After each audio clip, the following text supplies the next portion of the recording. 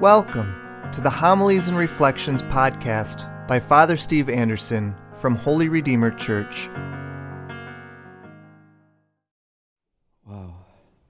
To personally know the Most Holy Trinity is the greatest gift any of us can ever have.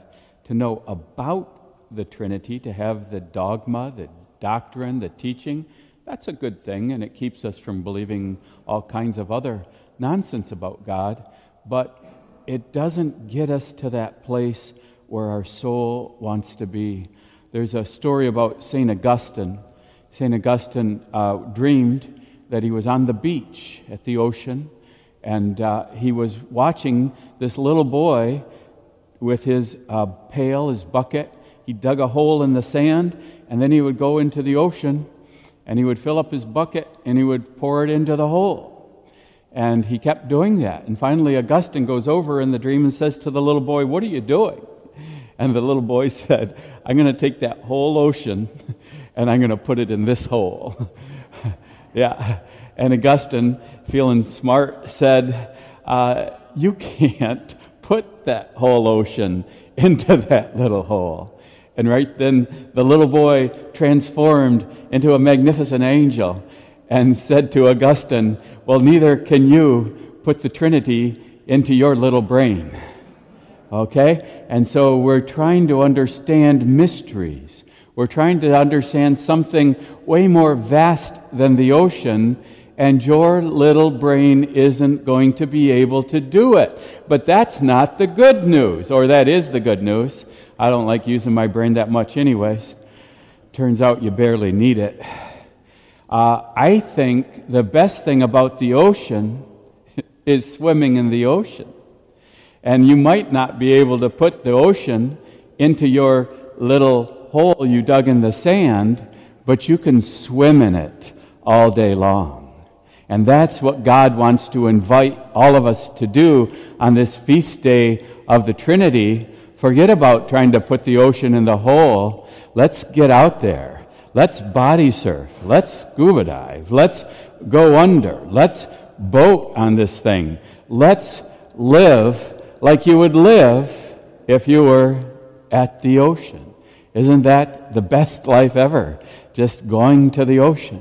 And so that's what God wants all of us to do right now, is have the best life ever, to experience God, to get the full experience of being at the ocean, or the full experience of believing in this amazing God we call the Most Holy Trinity.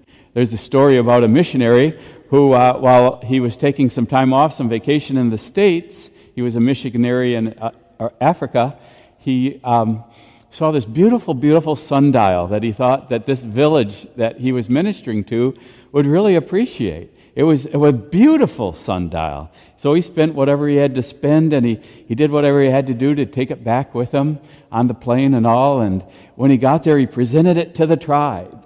And the chief was amazed with it and saw its beauty and declared that it would be placed in the center of the village. And so the missionary was feeling pretty good, this beautiful sundial in the middle of the village, center of the village.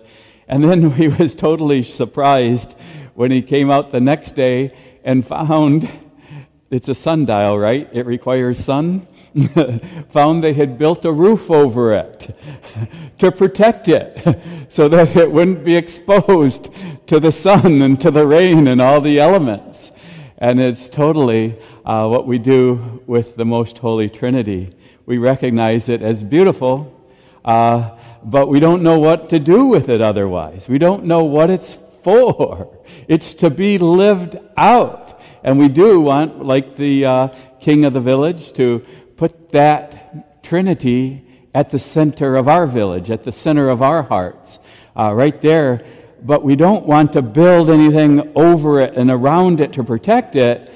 We want it to shine out. We want it to be exposed. We want people to see in us something they don't see anywhere else, something they need, something they desire, something that they want more than anything else. I was telling you how when I was studying theology of the Most Holy Trinity, I had what Catholics call an infused contemplative experience. I would like you all to have that, but you can't do it. We can't do infused contemplative experiences. They just happen to us. God just gives us that gift. And so I can't say get it, except I could say pray until you do get it. Just pray and wait and just say, God, reveal in me the beauty of your most holy Trinity, that power, that life, that amazing God that you are.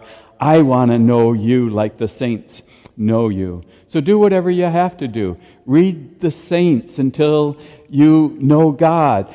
Go in the Adoration Chapel and pray until you know God. Go to Mass and be open to receiving Jesus in the Eucharist and in the company of all the saints around you until you know God. Do everything until you can say, yeah, I met that same God Father Steve is talking about. That same God Teresa of Avila was in ecstasy when she encountered. The same God that St. Thomas Aquinas just threw all his books in the fire and said, that God is so amazing, I can't even write about that God. Nothing I wrote even touches that wonderful, wonderful God.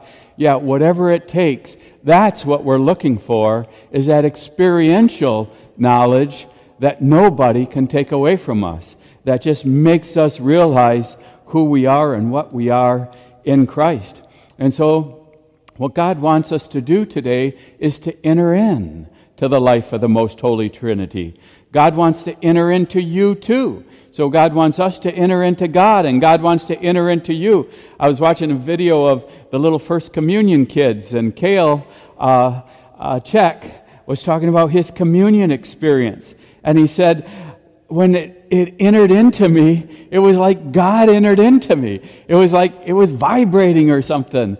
And I'm like, wow, yeah, that's how we want to receive the body and blood of Christ. That's how we want to receive and be open to the life of the most holy Trinity. This is not a doctrine to be learned. This is a God to be loved, a God to be known, and a God who loves and knows us as well. For those who don't believe in miracles, they never experience any miracles. Isn't that right? And so God wants us to be open. God wants us to be believers. God wants to say, God, I believe in you. Now let me experience you. And every time I come to Mass, I believe in you. Let me experience you. I believe in the body and blood of Christ. Let Christ enter into me. I believe in the most holy Trinity. Let that be the source of my entire life. I was talking to Cale's dad, James, just a few minutes ago before Mass, and he was talking about how for the Trinity to be experienced, we have to go out with that love, because God is love, the Trinity's love, right?